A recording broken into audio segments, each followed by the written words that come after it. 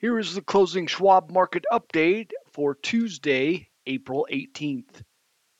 U.S. stocks ended mixed Tuesday with the S&P 500 index settling around a 10-week high as investors weighed larger concerns about the economy and banking sector against a handful of stronger than expected earnings reports from large companies.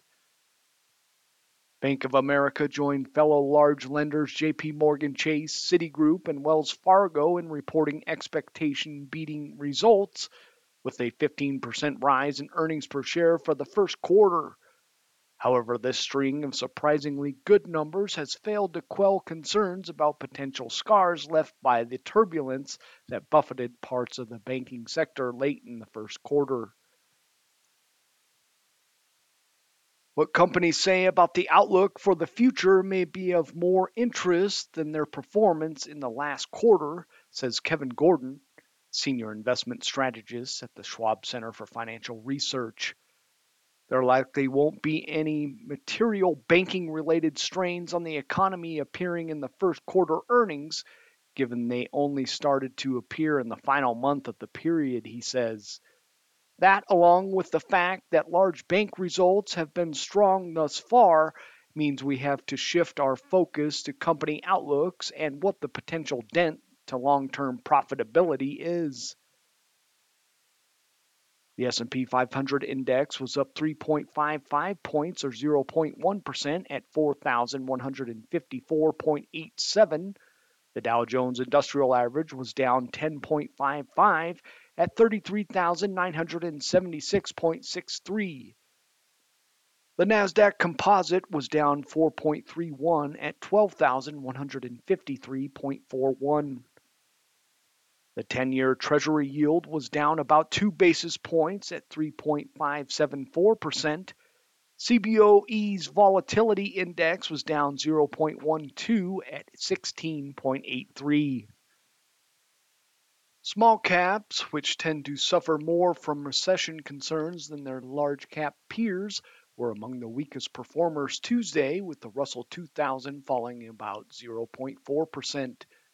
Communication services and utilities were laggards among the S&P 500 sectors, while industrials and consumer staples were stronger. Volatility, as measured by the VIX, continued to drop to the lowest levels since late 2021.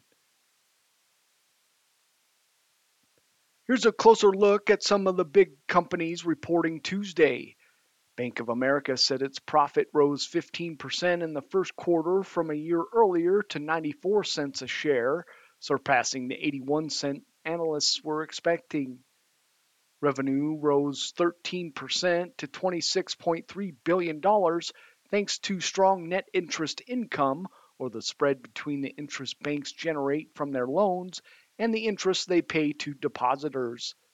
Its shares were up about 0.6%. Goldman Sachs reported earnings per share of $8.79, beating Wall Street's projections, but its $12.22 billion of revenue fell short of the $12.79 billion expected. Investment banking fees were down 26% from a year earlier, which may have contributed to the revenue miss. This is potentially an issue for all the big banks, reflecting what Goldman Sachs called a significant decline in industry-wide completed mergers and acquisitions transactions and debt underwriting. Its shares were down about 1.7%. Johnson & Johnson reported a better-than-expected 5% rise in revenue and earnings per share of $2.68, besting analysts' expectations by about 18 cents. U.S. sales grew a solid 10% for the pharmaceutical and consumer products company, but international sales growth of just 2% might have been crimped by a strong U.S. dollar. Sales in the company's pharmaceutical business grew 4% in the first quarter. Bank earnings continue Wednesday with Morgan Stanley and U.S. Bancorp slated to report. Tesla is also due to report. Netflix was expected to report after Tuesday's close. Netflix has projected $8.2 billion in quarterly revenue, up 4%. Analysts expect a rise in subscribers to 2.26 million for a total base of 233 million, Barron's reported. In U.S. economic news, the Census Bureau reported housing starts rose at a seasonally adjusted annual rate of 1.42 million units in March, 0.8% below a revised February estimate and 17% below the March 2022 figure. March 2023 housing starts still surpassed the 1.40 million units analysts were expecting, according to Briefing.com. Earlier Tuesday, China said its economy grew 4.5% in the first quarter from a year earlier, surpassing analysts' estimates and suggesting the country's post COVID economic reopening had a positive impact. The growth rate was up from 2.9% in the previous quarter, but remains below Beijing's annual target of 5%. Strong retail sales helped drive growth in the first quarter. China's recovery is gaining momentum. Services, which were the most heavily affected by the country's zero COVID restrictions and therefore have the most potential for a bounce back, are looking strong, says Michelle Gibley, Director of International Research at the Schwab Center for Financial Research. In terms of benefit for the rest of the world, travel and luxury spending are the most likely to see the biggest impact from the recovery, she adds, noting that Chinese consumers accounted for about a third of global luxury spending before the pandemic, compared to 17% last year.